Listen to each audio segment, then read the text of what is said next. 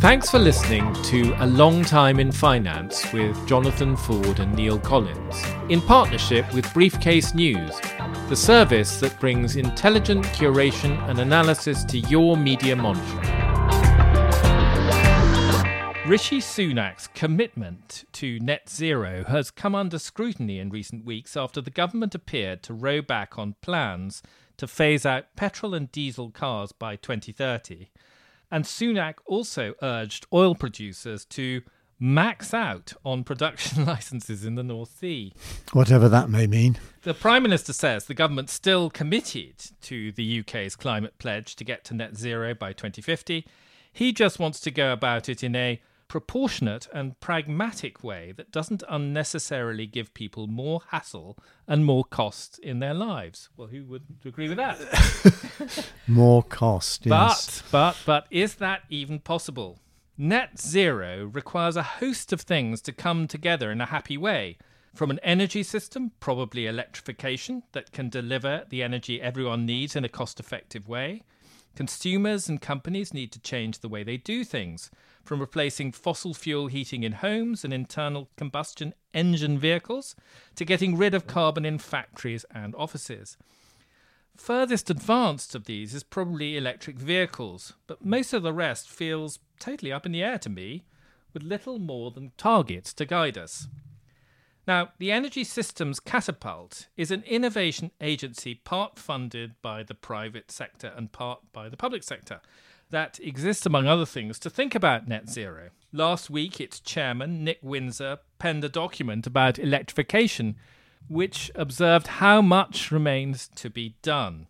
So we asked Richard Halsey, who's the innovation director at the Catapult, to join us to discuss the practicalities of net zero and where the UK has got to. So, Richard, welcome. Thanks, Jonathan. Nice to be here. I suppose the first question really to ask is just to sort of set the scenes about what you see as the real costs and implications of getting to net zero within the sort of time frame that Theresa May's government set in 2019. There's no getting away from it that delivering net zero is a real challenge. But I would see it as a kind of critical mission that is essential for two main reasons. So to meet the challenge of climate change, but also to ensure that we create a better place for the future.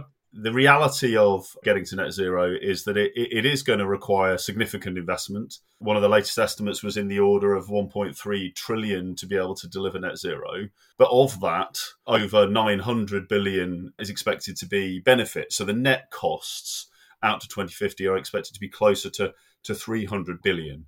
And that doesn't account for all the wider benefits that are going to be associated with delivering net zero. So the health benefits that are going to come from air quality, from dietary and health service improvements. And it represents a significant investment opportunity as much as a cost. Well, I'm afraid I've heard this many times before on many large public sector projects.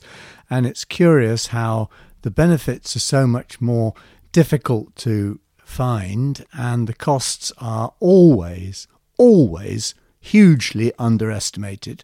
And I can see no reason why it should be any different now. And I think that the thing that we have to do, above all, is to try and persuade the politicians to tell the truth of the real cost. I think there's a reality of the cost of getting to net zero, which is really important. But I don't think it can be underestimated, the benefits that will accrue over time to society, to households, and that we have to be very clear on, I would argue, the investments that we need to take for a more sustainable future and the potential benefits and in fairness, like when those benefits will arise. And we need to be very clear on how we're going to make those investments. Just on this sort of valuation of the benefits, one of the things that people do think about quite a lot is the question of what will happen to energy costs and energy availability as a result of net zero. I mean, I think in the past you have come up with a cost, or the Catapult came up with a cost of something like, I think 1 to 2% of GDP as being the increment to achieve net zero. That's essentially a permanent addition to energy costs in the country and will flow into everything that happens in the UK. That is quite a substantial increase when you think that energy costs have represented something between, I don't know, 3 and 5% of GDP over time. Yeah, I mean, as I said, there's no getting away from the hard realities of the cost of meeting net zero. And as you said, Jonathan, we've sort of estimated, and others, such as the CCC, government itself has estimated those costs could be between 1% and 2%. I think the central scenario was around 1.3%. But as we've seen kind of relatively recently, the cost of energy is influenced by many global factors. We in the UK can be exposed to those factors, and they can significantly influence the costs that we pay for energy and that households will pay for energy. So there's a real need and an opportunity, I think I would argue, to be preemptive in developing infrastructure, energy systems that are resilient and ensure that the long-term costs that households and consumers are going to pay are as fair and affordable as possible. Where is this energy going to come from? We've already seen over the last decade the significant change in our energy mix, the growth of renewables, more wind, more solar. We're seeing, obviously, a continued role for interconnectors. There's potentially important and enduring role for nuclear power. A real mix of energy generation technologies are going to be needed to deliver net zero and ensure that we can have a secure and reliable system for businesses and people. The two principal sources are essentially windmills and nuclear power. We've demonstrated how good we are at building nuclear power stations, and as we speak, we are getting further and further away from the target for building even one nuclear power station. There is the prospect, I don't think it's any more than that, of these mini nukes, which may or may not turn out to be competitive. But as for wind power, I have to say that I think that we have done this with disguised subsidies all the way, and I don't think they're getting cheaper. I think, if anything, they're getting more expensive. Is there a question coming? Well, the question is the same one. You say it's all going to come from nuclear power and wind turbines. I just don't see it. I mean, I think if you look at global costs of wind, renewable energy generally in a global context, then it's quite clear that the costs of producing energy from renewable sources, particularly wind and solar, has dramatically reduced over the last 20 years. And the reality is it makes a much more significant part of the UK's electricity supply mix now. And there's no reason to think that can't and shouldn't increase if we want to ensure that we have a renewable and secure supply, the electricity infrastructure that's needed to ensure that we can effectively utilise the wind generation potential that we have in the country is possibly one of the more pressing issues that we need to try and address and ensure that we have the right infrastructure in the right place at the right time if we're going to be able to deliver net zero. Yeah. On the cost of wind turbines, I think when you talk about the declining cost, you're really talking about the capex costs of building wind farms. Clearly, that's not necessarily the whole picture because there are associated costs. And one of the associated costs, which is hardest to get at as an outsider, as a member of the public, is the cost of backup and how you continue to generate power at times that the wind isn't blowing. The only assumption I'm making is that we would, in the absence of some other miracle technology, we would need storage to do that. If you look at where the UK is at the moment, we have 33 gigawatts of storage in the UK, which is equivalent to roughly 45 minutes of usage on an average day. Calculations that have been done based on the sort of wind arrays that we might have in 2050, which are over 150 gigawatts, for example, assuming that level of wind output, if there was a lull of, say, 5 days, which seems to be the sort of thing that the number that people tend to go by, estimated that is that it would require 8,000 gigawatt hours of storage to fill that lull, which is roughly equivalent to the entire storage capacity in the world today. It's just no way we just don't have the natural facilities to do it. We don't have the money to do it, and we don't have the time to do it, surely. Yeah. Storage is going to be a really, really important part of the energy system going forward if we're going to continue to see growth in renewables, even just at the rate that we have done, let alone the extent and pace and scale that we need to get to net zero. But I think it's not just storage in isolation. We also need to combine storage with flexibility of the assets that we're going to see on the road, electric vehicles you talked about, but also in people's homes, how we might better use digital technology to be able to control and manage the energy we use, rather than just meeting the energy demand that we have today. The work that we've done quite often looks at what are the potential benefits we can achieve in reducing energy demand, in reducing energy consumption from electrification, from energy efficiency, from more effective demand management. And those things in combination are what's going to get us to a positive, affordable net zero. If we just kind of try and meet today's world with energy solutions, that's the sort of path of probably most regret. And if we can try and create a smarter, more effective energy system, that's going to deliver value for people and businesses. I suppose electricity, in a way, is the bit that we've achieved most in the time we've had up till now. I think we're more than halfway to the 2030 target in terms of low carbon electricity, although, Neil would probably quibble a bit. That's fine when the wind blows. It's all a bit stick and string and could fail. But in other areas, we're actually way off the target. Electric vehicles, often seen as a success story. Where we are today is we've got about 24% of new cars are electric vehicles against a 2030 target of almost 100%. As a share of the UK fleet, electric vehicles are 2.5% as opposed to the 2030 target of 43%.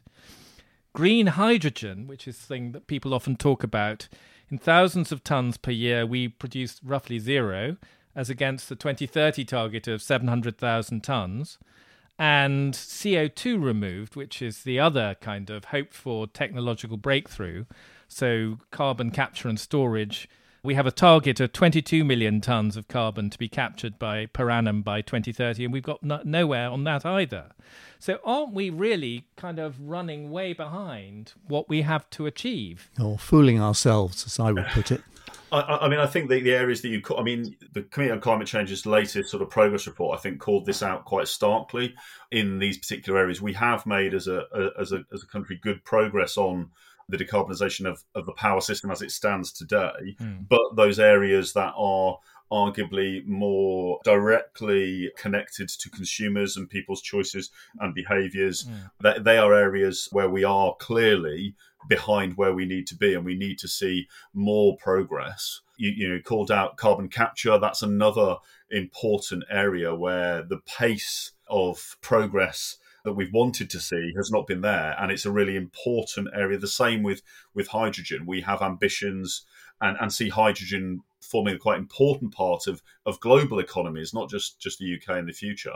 And it is one where we have to see some material progress in demonstrating at an industrial scale the potential to deliver technologies and integrate them as part of the energy system. That's something that's quite often kind of forgotten. Things are quite often thought about as individual technology building blocks, but part of this transition is going to be ensuring that a range of different technologies come together and work together effectively. But there are huge structural problems. I can't see why anyone would invest in carbon capture and storage mechanisms. A year or so ago, I spoke to some people who are developing them. They kind of said, and I quote, I'm paraphrasing here, we're wasting our time. No one's going to invest in this. Anyone who has a factory where they would need to capture lots of carbon will simply move that factory to somewhere where they don't have to do it, because they're going to become hopelessly uncompetitive in a world where we force our manufacturers to install this stuff and nobody else does. And their argument, the manufacturer's argument, was the only possible way this can work is if the government is prepared to move to a carbon border tax adjustment, a kind of carbon tariff, protecting an area of the world where we're undergoing this. But there's no sign that anything like that will ever happen. So manufacturers have zero incentive, and therefore nothing happens. It's not without its challenges, particularly in that area. And I think the government has a critical role to play in those technology areas to be able to create the mechanisms and support that's needed for businesses to be able to develop, demonstrate, and invest in those technologies. There's an opportunity for the UK in the global context of things like carbon capture as well. If it's able to work with businesses collaboratively, I think this is about government coming together and supporting businesses to be able to demonstrate and prove technologies at scale, and then be able to look at the potential value that can create globally, not just in the context of the UK. It all sounds very fine, but I don't think there's a single carbon capture and storage commercial scale plant that actually works in a way which makes any sense.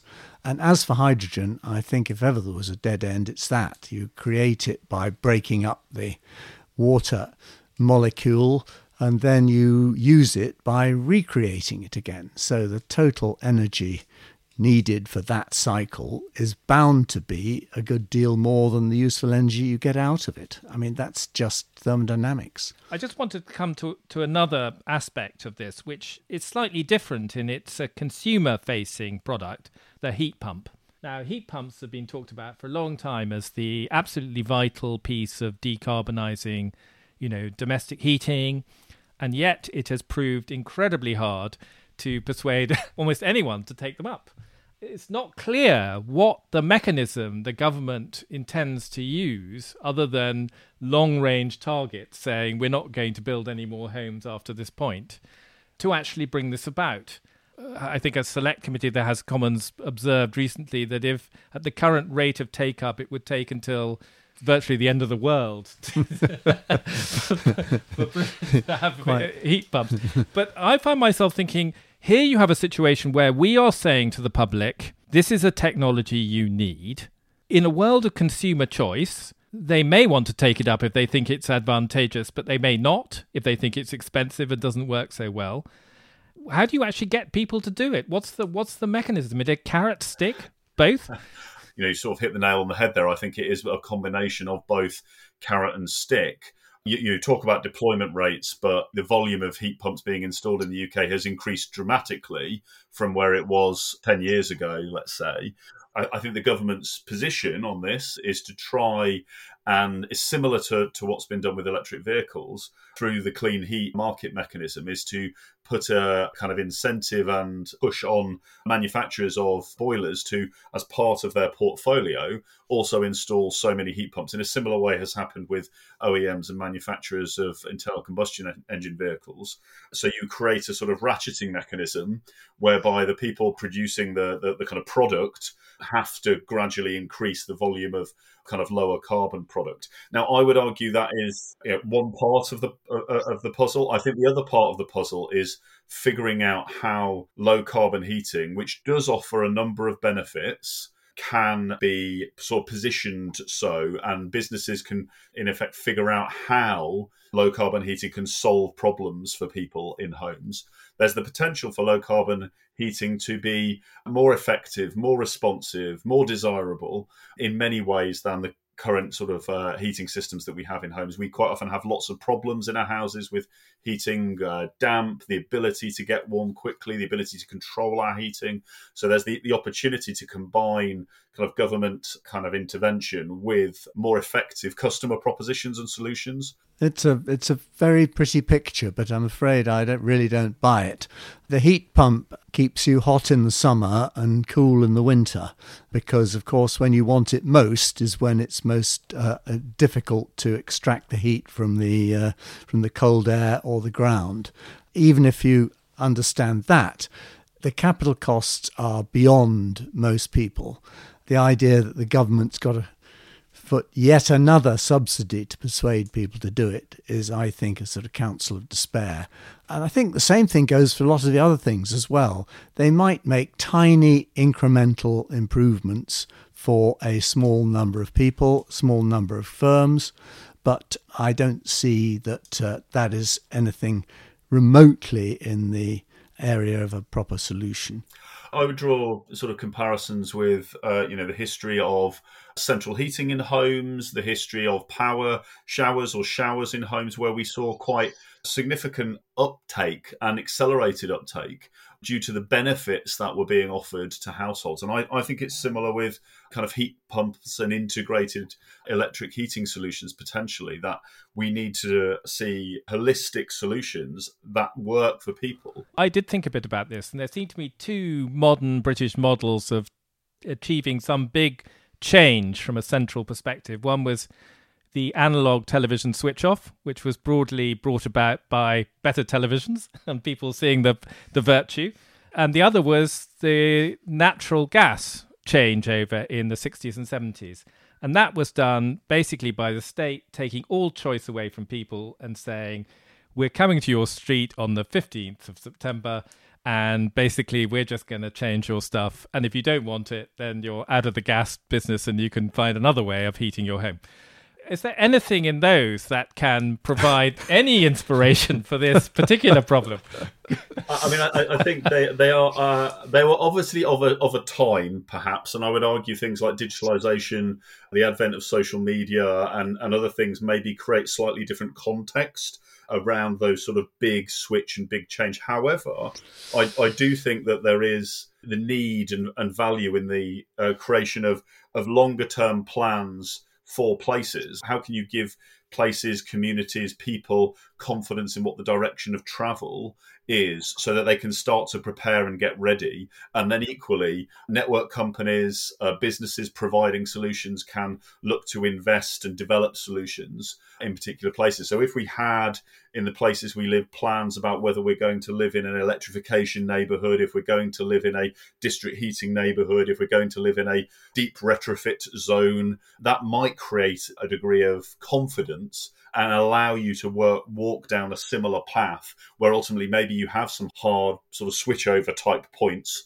but it allows people to kind of get on board and get engaged with the change that's going to need to happen. Just one point from me, which is once again puzzlement over the disjointed nature of all of this.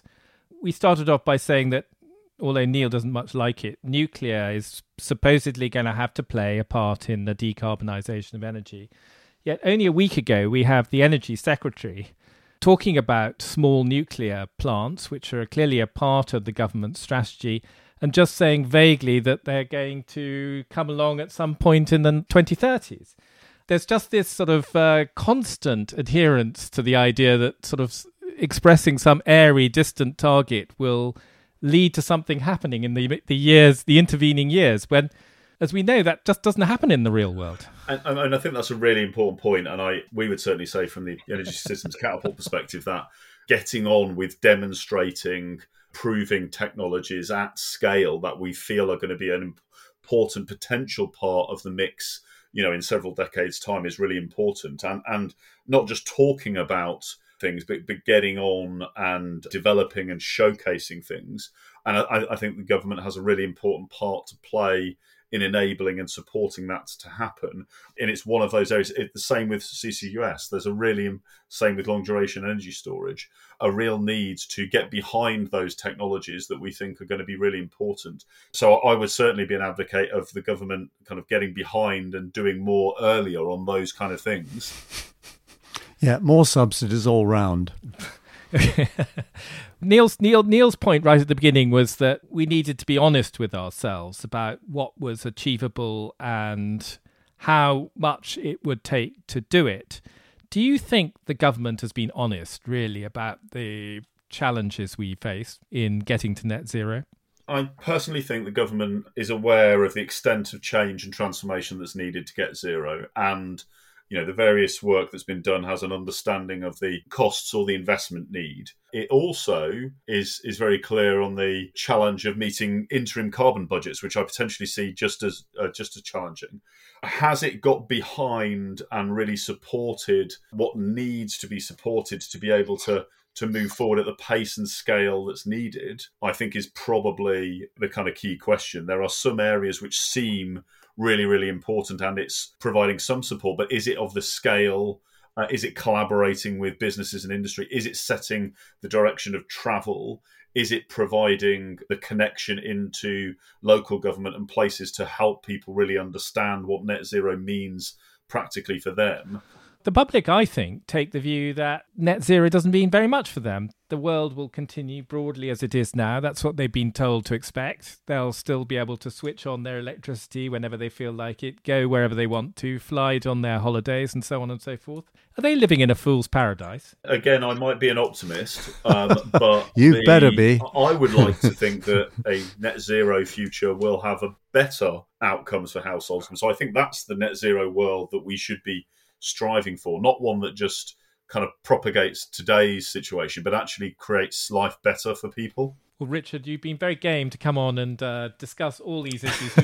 We've been hurling the most unpleasant googlies in your general direction, and you've managed padded up and yeah, dispatched a few to the boundary, as they say, to ashes, yeah? A couple have played and missed, but we'll let you off that. That was A Long Time in Finance with Jonathan Ford and Neil Collins. Production and editing by Nick Hilton, and our sponsorship partner is briefcase.news. If you enjoyed the show, please rate and review it on your podcast app, as that will help new listeners find us.